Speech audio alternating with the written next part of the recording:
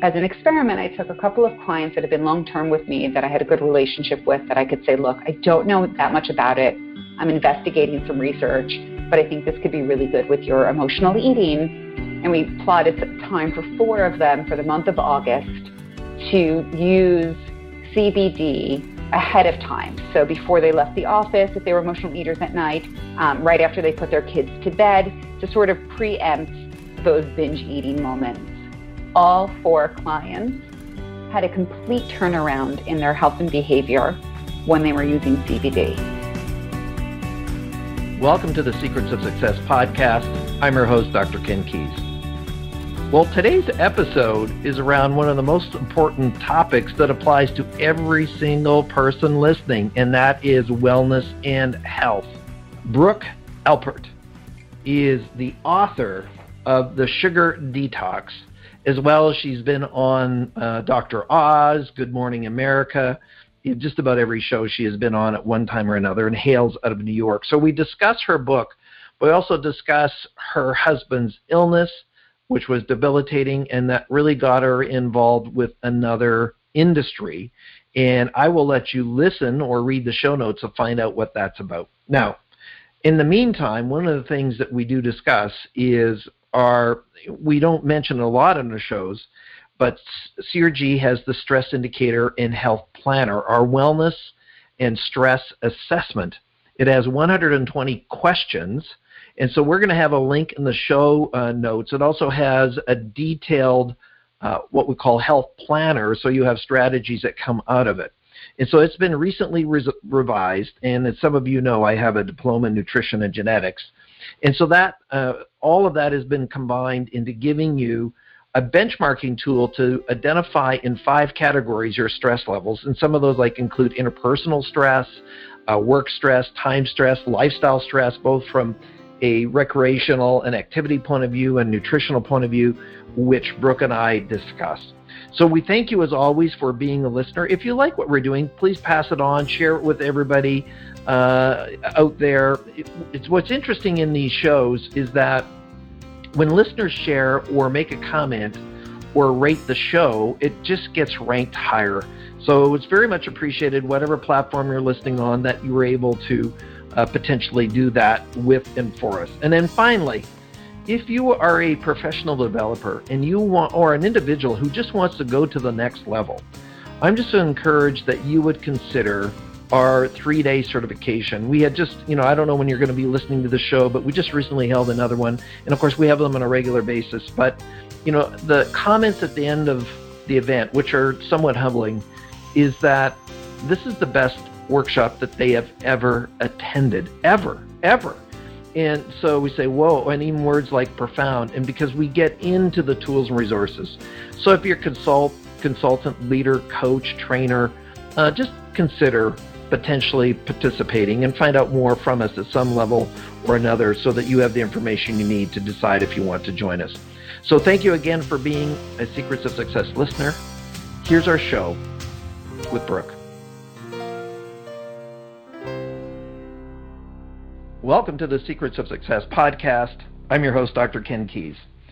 Well, as you know, health and wellness is one of the topics we cover, and today's guest is going to really share her personal story, her passion around it, and how she got involved with it through really the dynamics of having a family member being unable to be treated through normal sort of processes or medicine or wellness or if we just talk about the healthcare system in general. So welcome to the show, Brooke Elpert. Thanks so much for having me. Now, Brooke, you're kind of famous because you've been on Dr. Oz, you've been on Good Morning America, you've been on the Today Show. So congratulations on all that traction. So obviously you have a message that people want to hear. It's true. I've done a lot of press over the last 15 years. And I have to say, getting to speak to the masses is so incredibly rewarding.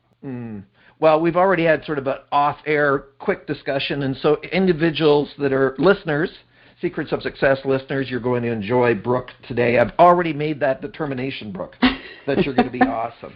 So as part of this, Brooke, we like to get to know people before they were famous or before your expertise.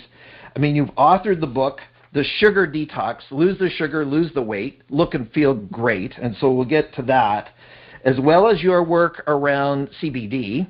And so some people say, well, what's that? Well, we'll answer that here in a minute. So where's like Brooke from? Like, what's your story growing up? And where were you born? Those kinds of things, and just sort of your family of origin. Oh, I love this direction we're going in. Well, I was raised outside of New York, out in Long Island. Very traditional family growing up. I have two really, really supportive parents who, I guess they'll let me fall, but they just sort of believe that I can just keep going. And I think it's just instilled a real entrepreneur thought process in me that I'm really grateful for. And then I was a competitive equestrian all through my childhood and through college. A jumper or cross country? Yeah, I was a show jumper, so I traveled all over. In high school I had a special schedule, so I'd only have to be in school half the day, so that the rest of the time I could be with my horses and training. So it was a really beautiful childhood, wow. I have to say. I've never had a show jumper on. Now, just to clarify, audience, Brooke wasn't doing the jumping. The horse was. She was just riding the horse. I just hung on for dear life. Of course. I grew up on a dairy farm, so I have a little agricultural background on that side of things. So interesting in that. So then show jumping and having a special arrangement in high school so you could get away. How'd that occur? I needed more hours at the barn, and homeschooling wasn't really an option at the time. So we were just able to arrange that for my last 2 years of high school. My last 3 periods were always free, so I could leave the campus really early and go to my horses and get to training. So it worked out well, and it kept me out of a lot of trouble.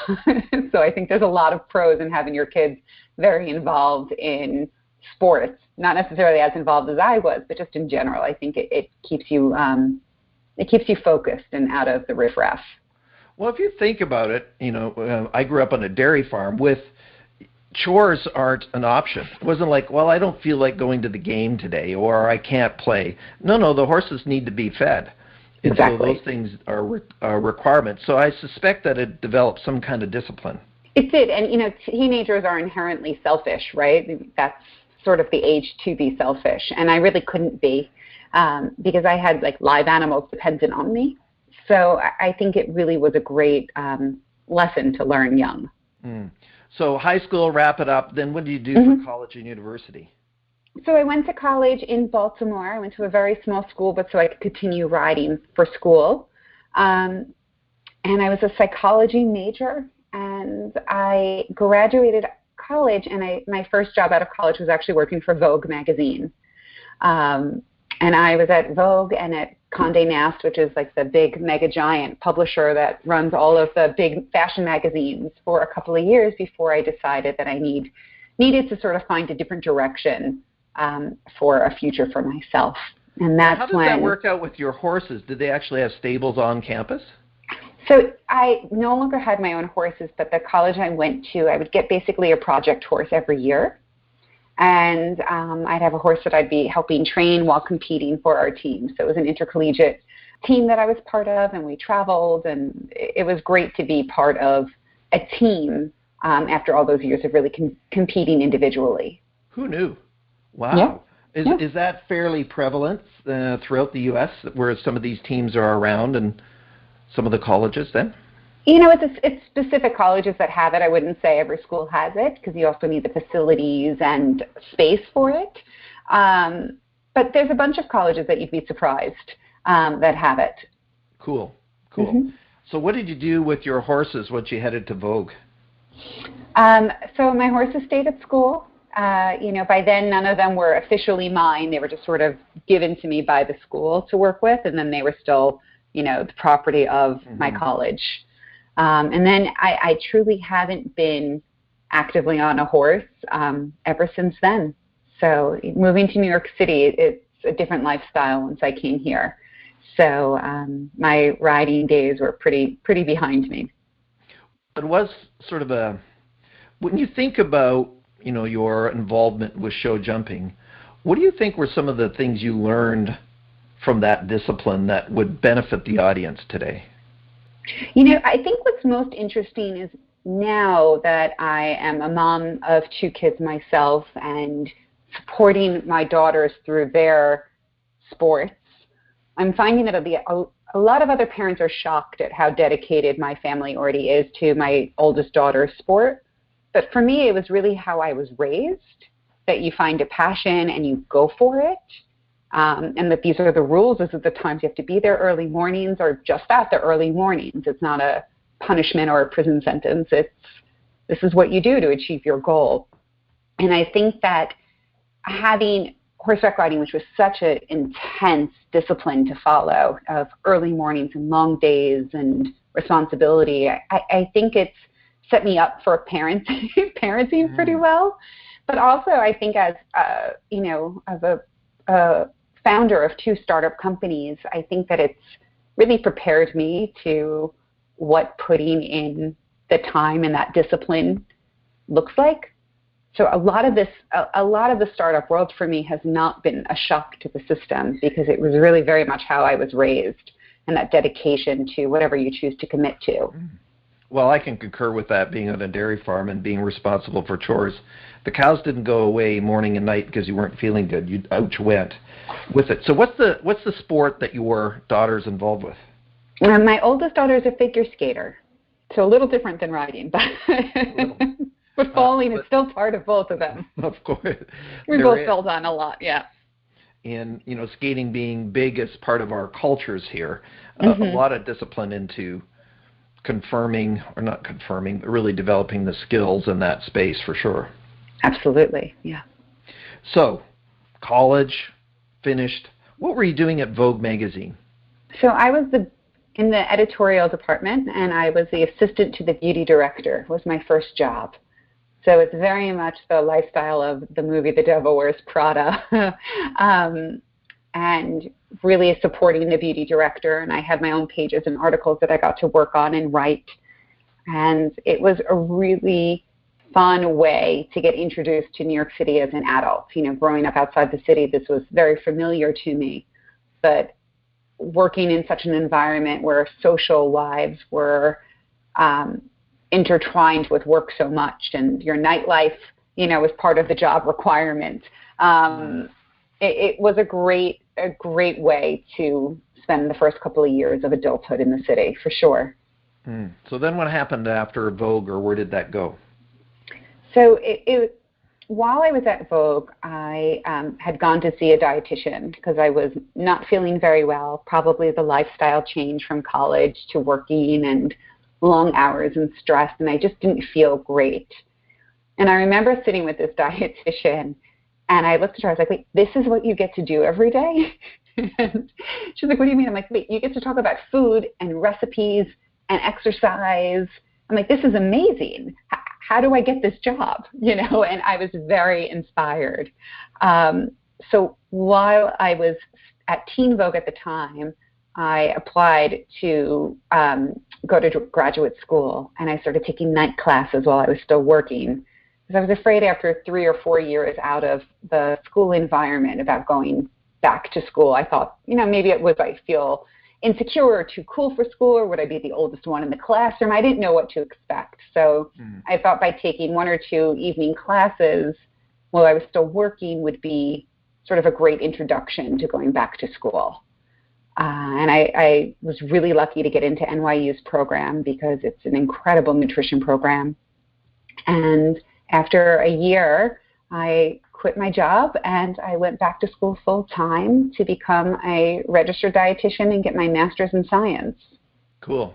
So that's what you finished with. And now where do you think this passion around nutrition and food came from? Because you're this horse girl. Sorry, equestrian. Horse girl is fine. No insult there at all. Well, I'm messing with you. I mean, hosts have to keep the listeners interested, right? So where do you think this passion for nutrition and lifestyle came from?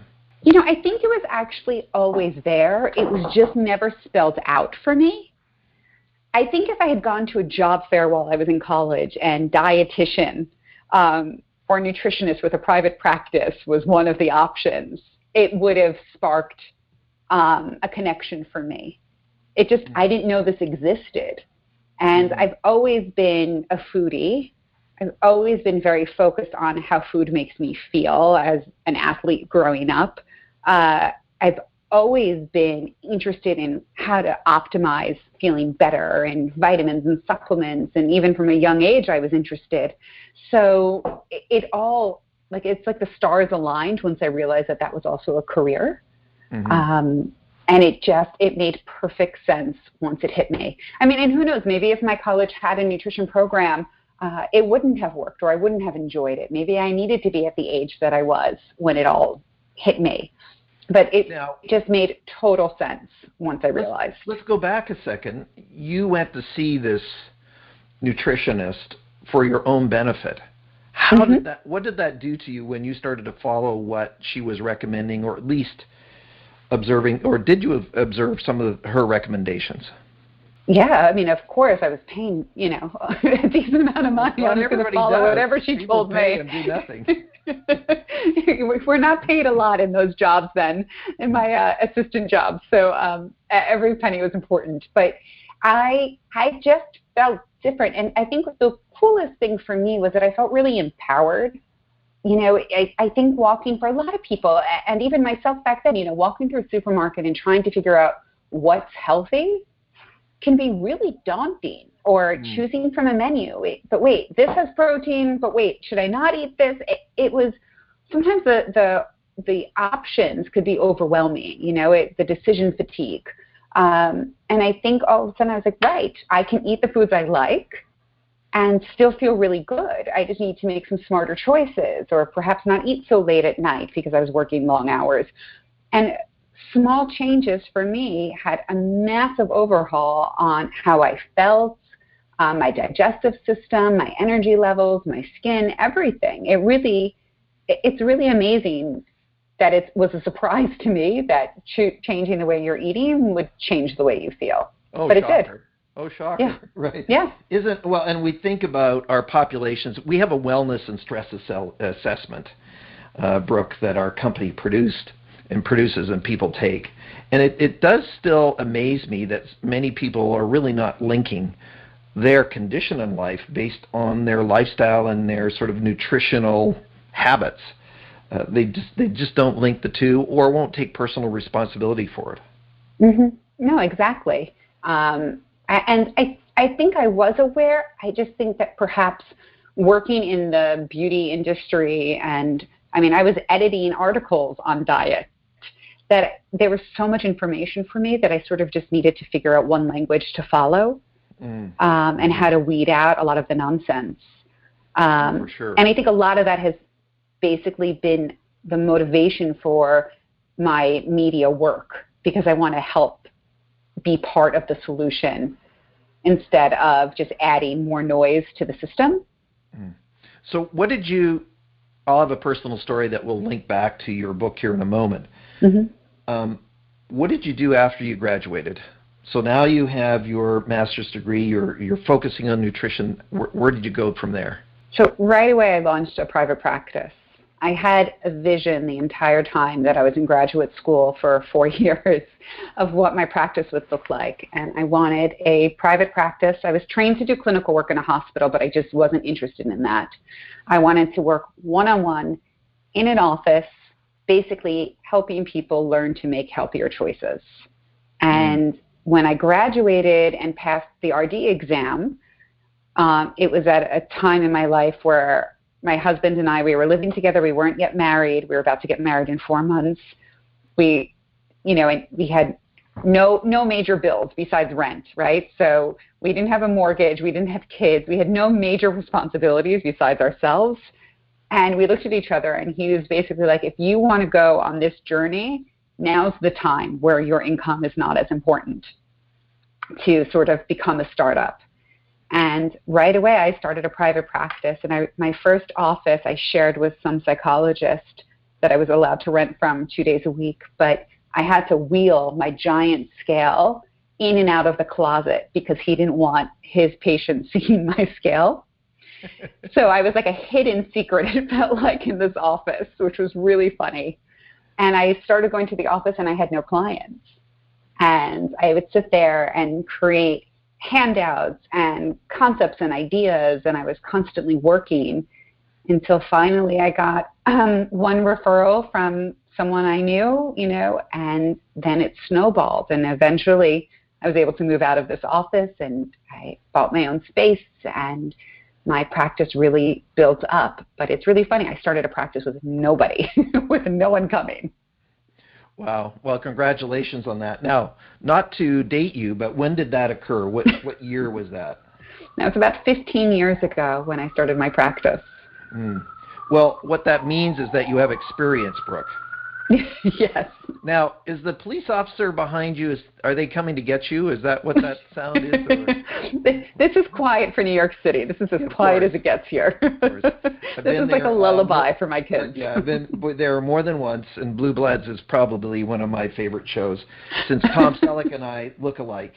Well, there you go. I'm only a foot shorter than he is. So that being said, I'm dating this show for sure. If you're listening to this in 2040, I think Tom is gone. He's not on the show anymore. We'll miss you, Tom. So you're doing this nutritional work. Where did the book get birthed out of, The Sugar Detox? So The Sugar Detox was actually my second book that I wrote. My first book was shortly after having my first daughter. I wrote Healthy Eating for Pregnancy, which was a really great introduction to the book world and the publishing world as an author. And then The Sugar Detox was next, and I had met a dermatologist at an event that we were both speaking at, and we just hit it off. And we started talking about fun ideas to work together. And then it just sort of snowballed into this idea of writing this book together about how sugar can damage not only your waistline, but it can also prematurely age you. And we co-wrote this together, and it was an amazing, amazing experience. And I think, in all honesty, I think The Sugar Detox was like a year or two ahead of its time. People still, when we first launched, were not willing to admit that sugar was truly the enemy. Mm-hmm. And then about a year after we launched, some of the big names, like Mark Hyman and others, all came out with sugar books. But I'm really proud of the work that we did with The Sugar Detox. I think it was, really on the cusp of the beginning of the change of the way we thought of food back then. So it was a really great experience writing that book. For sure. Now, we're going to get into the book in a moment, but my personal story, and I apologize, Secrets of Success listeners, you've heard this story before, but in 1988, I was misdiagnosed as manic depressive and put on lithium. And it was really in an assistance, Brooke, of a friend of mine, a psychologist out of El Paso, Texas, Sharon, who said, listen, I don't think you're depressed. I think there's something else. So at my own insistence, I demanded that the doctor do a glucose tolerance test and found out that I was an extreme hypoglycemic. And wow. So I was medicating myself with a gallon of Coke a day back then. And so it was interesting. The doctor never occurred to him that maybe my diet was leading to this situation. And after going on lithium for about a week or two, I was ready to kill somebody because my system didn't need it. And I was just angry, and just irritable to an unfathomable kind of level. So I'm with you around the sugar side because a lot of times people are not looking at their diet. So if we think about the sugar detox, and we know that sugar can be as addictive as cocaine, what are some of the things you're teaching people? Yet we still have sugar prevalent all around us and hidden in our foods. What are you teaching, and what can we teach the audience today for them, to start on maybe a new path of freedom and be able to treat themselves healthier? I think well, that's a fascinating story, by the way. I've never heard of something like that, and I am blown away. And thank goodness for this friend to really motivate you to get tested, because who knows what direction that could have gone in. I think when it comes to sugar, compared to when the Sugar Detox first came out, it's less shocking to people to realize that sugar is still the enemy. Yet people are still surprised where they find sugar or where I tell them that there's sugar. The first step I tell most people is to stop adding sugar to things. So if you add sweetener to your coffee, if you add honey to your yogurt, maple syrup on your pancakes, little things like that, which might sound small, but it's a habit and a lifestyle choice when you constantly are sweetening things up. Oh, hang on. I'm gonna interrupt the expert, Brooke. Go for it. You said maple syrup. Isn't that healthy for you? What's healthy about maple syrup? Well, that's what they say, and I don't know who they is, but I'm being the devil's advocate versus processed white sugar or honey, which has certain enzymes. Everybody says that, okay, this is great for me. Right, so there's better options than plain white granulated sugar, for sure. And does maple syrup perhaps have some micronutrients? Is it from nature?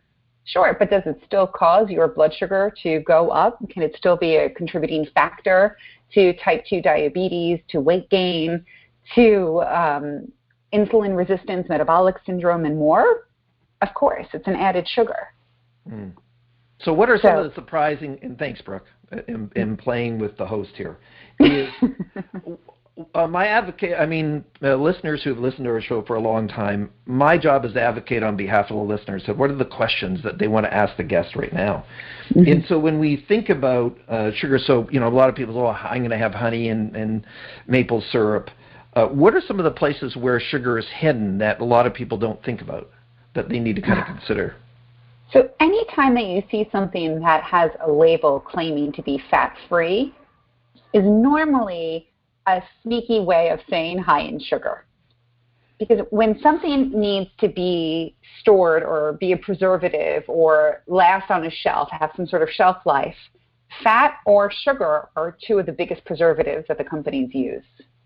So if there's not fat, in order for things to be shelf stable, there's going to need to be a lot of sugar.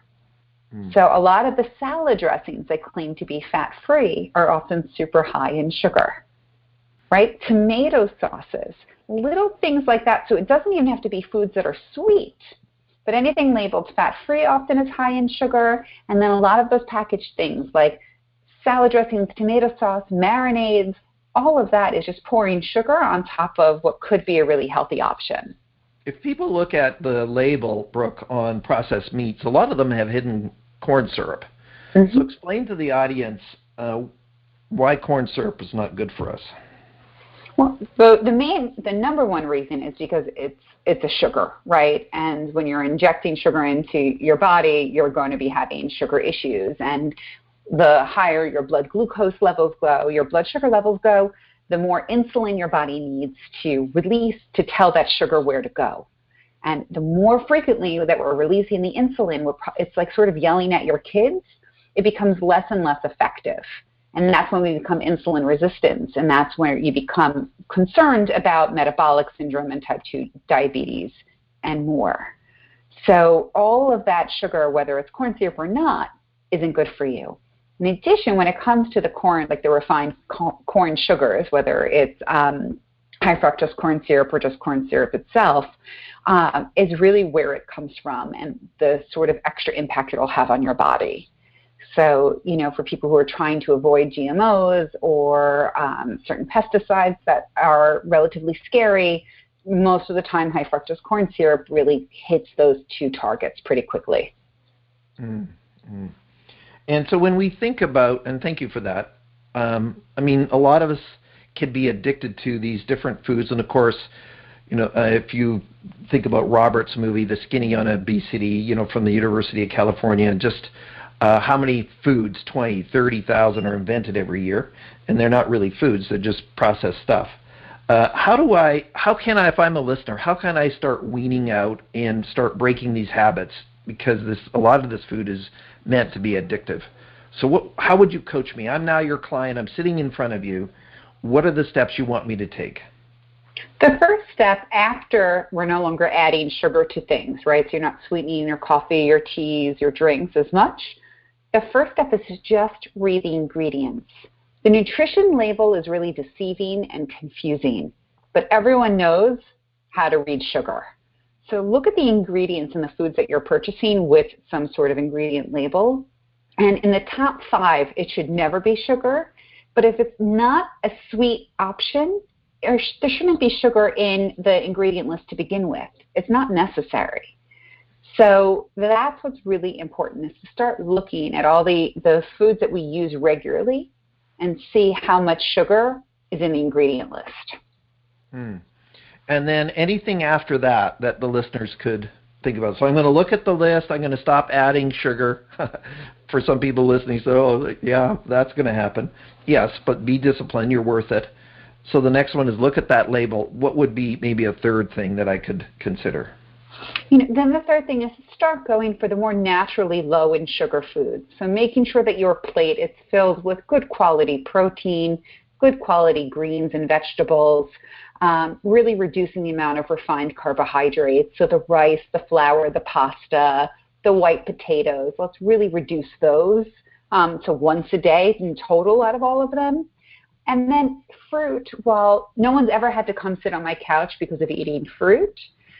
What fruit can do, because it is a natural form of sugar, it can sometimes trigger sugar cravings in people, or it could sort of help you with that plateau. So I normally ask people to limit to 1 to 2 servings of fruit a day, especially when they're trying to work on their sugar cravings. Yeah, makes sense.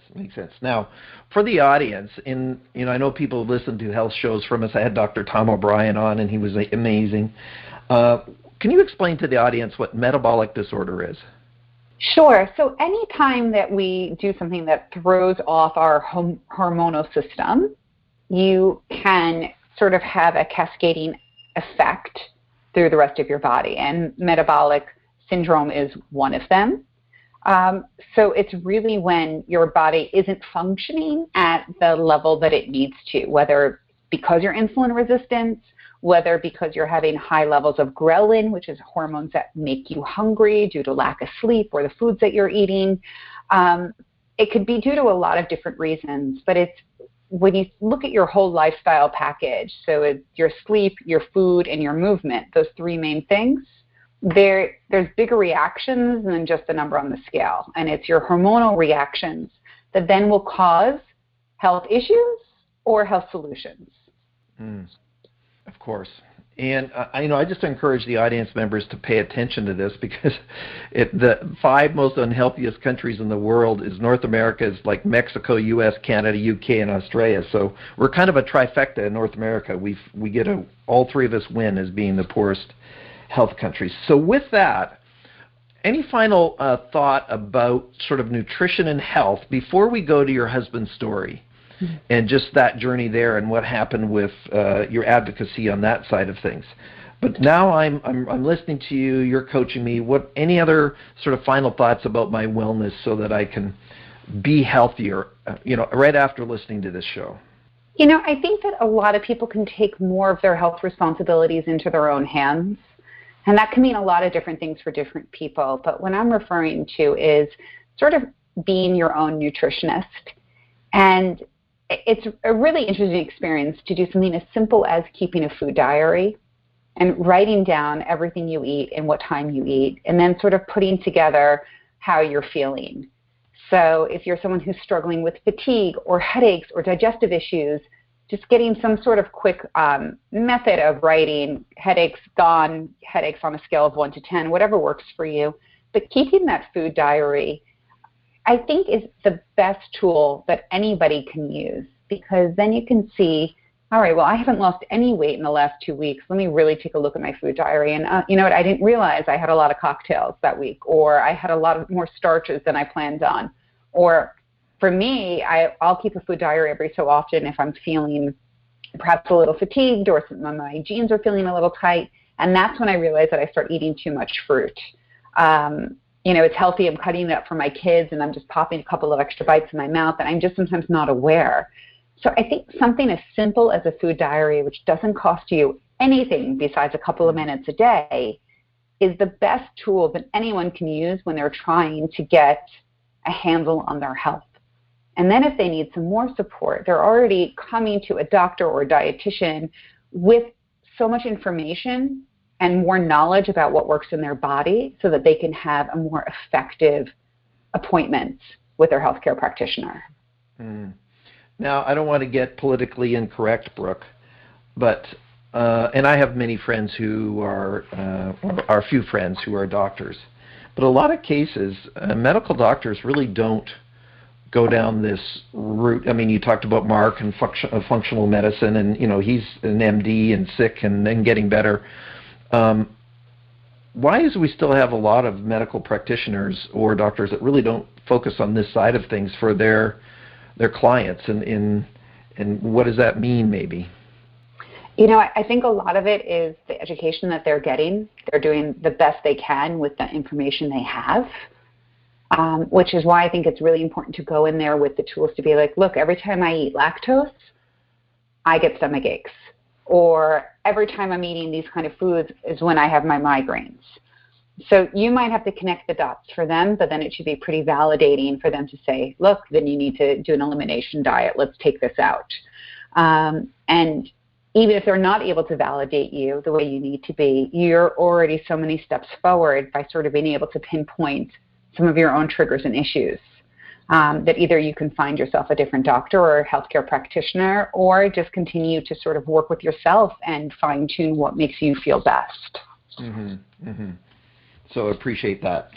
So, Brooke, thank you for just that information of us thinking about it. I mean, it makes common sense. Most people listening to this, they get it.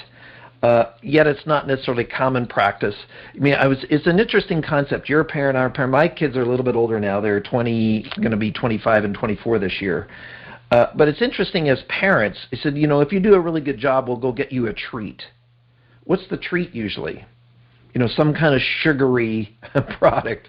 So it's almost like we have this counterculture where the reward is this thing that can slowly kill you. And I'm being dramatic, but do you get what I'm saying there, Brooke? I do. And I tell a lot of my clients who are parents and struggling that, for the most part, dessert should never be a reward, or food should never be a reward, because it's nourishment.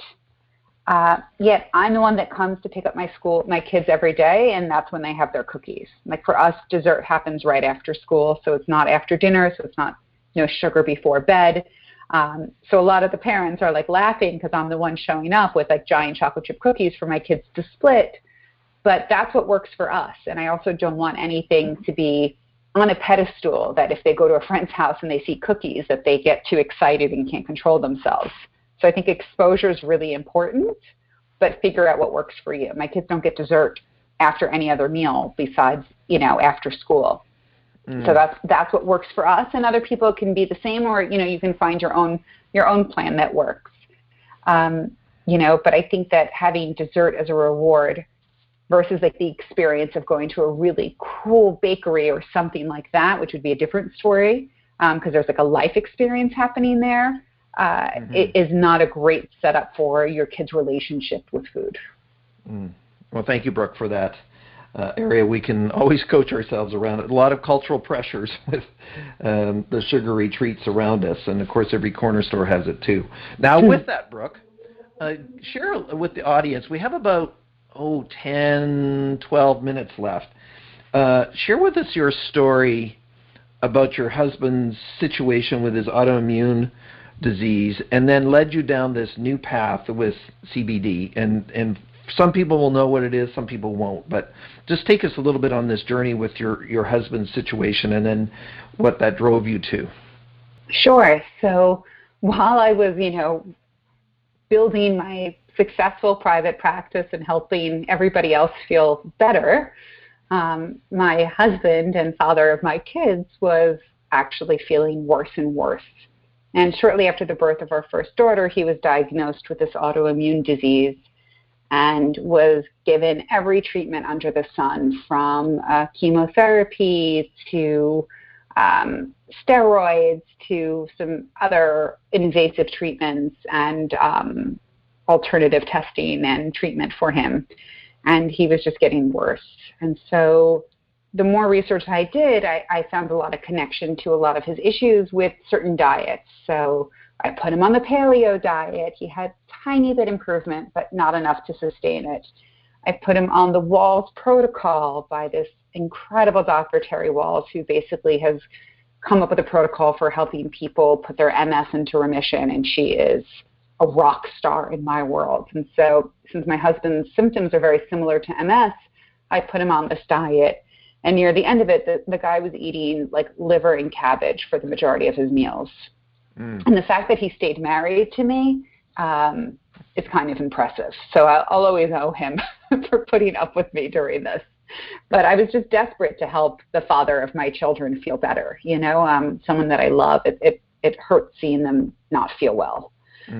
So it was pretty much after the birth of our second daughter, he said to me, no more diets. I just want to live a normal life. I know I'm in pain, but just sort of be my wife and not my practitioner anymore. And I still joke to this day that I wish he could have asked for a divorce and I would have been more comfortable than not being able to help him with his diet. But I understood. So while I was not helping him, I was still secretly researching. And around this time, I had kept finding articles about CBD and pain. And I knew nothing about CBD other than the fact that it was derived from industrial hemp. And my only experience with hemp was hemp seeds. So my only experience with pot was in college. So I basically found some more research, and I found a brand that I could recommend to him. And I said, look, I don't know much about this. Eat whatever you want. It's derived from pot. Just give it a shot. And my husband is what we call cannabis friendly, which is a very polite term for pothead. And he was totally fine saying yes to this. And it was about a month of him actively using CBD. And we took our oldest daughter out to learn how to ride a bike, which any parent knows is physical, even for the healthiest ones of us. And that was the first time that my husband was able to stand on his feet for longer than 10 minutes in about 5 years. And at first we're like, maybe he's just excited because this is such a moment in parenting. And yet, he wasn't just standing. The guy was running with my daughter on the bike, and it was shocking. And afterwards, he could hardly walk home, and he needed to recover. But that was the most he'd been able to push himself in years. And the only difference was the CBD. And that's what made me really need to take a good look into the research. And the more I learned about CBD, it was the more inspired I got. And so I started learning about CBD and anxiety. And for a lot of my clients, they struggle with emotional eating. So as an experiment, I took a couple of clients that had been long-term with me that I had a good relationship with that I could say, look, I don't know that much about it. I'm investigating some research, but I think this could be really good with your emotional eating. And we plotted time for 4 of them for the month of August to use CBD ahead of time. So before they left the office, if they were emotional eaters at night, right after they put their kids to bed, to sort of preempt those binge eating moments. All 4 clients had a complete turnaround in their health and behavior when they were using CBD. And it blew my mind enough that I said, that's it, I need to go back and learn everything I can. And so I enrolled in this online program to become a cannabis practitioner. And the more I learned about cannabis and CBD, the more I realized that I couldn't find the right product for my clients and for myself. There's really cool products out there for my husband who's clinically really ill. There's great products out there for people who just sort of want to try it once and chew a gummy. But there wasn't any products that really felt like they were targeting the wellness market. And people who, like myself, feel good but just always are looking for ways to optimize their days. And that was the majority of my clients as well. And that's where I did what every entrepreneur thinks to do. Well, if I can't find it, I'm going to make it myself. And that's how Daily Habit was born. And of course, for people listening, that's dailyhabitcbd.com. And we'll mention that again. So thank you. Now that's a whole nother story, which we probably don't have enough time to go into, but let's briefly kind of go into it. Let's just start another business because you want to. How did that unfold as far as being able to even create your own product. And there's science behind it. There's source products behind it. There's manufacturing. There's all these things. Just maybe briefly take us through some of those things that you went through. I had some really interesting experience in the past with working with companies and consulting for brands and other vitamin companies. So I had a bit more of a behind-the-scenes point of view than I think someone just starting from scratch would. And I think what was great were a lot of my contacts. So I started asking a lot of questions from people who I trusted. And each person would then introduce me to somebody else who could answer more questions. And between a couple of my contacts and a couple of their introductions, I was able to find a facility who could manufacture it for me. I could find a formulator who I trusted. And then we started finding the suppliers. And because of my education now with cannabis, I was able to have criteria. So it was really easy to narrow down exactly what I was looking for. And to have this really strict criteria, while it made it more challenging in other ways, it made it super easy just to, weed away the companies that weren't going to be right for us to work with. Pardon the pun, weed away? Exactly. That was intentional. I'm going to take full credit for that one. Thank you. Well done, Brooke. Well done. So what was the criteria you wanted in your product that wasn't available elsewhere? I wanted it to be a powder. I wanted it to feel more wellness than the tinctures on the market, which feel much more like, or pills, which feel clinical and for people who are sick. I wanted it to feel well and wellness. And so I wanted a powder. I needed it to be full spectrum, which means that you have not only the CBD, but you have all the other awesome components of the plant, which all work together to make CBD more effective.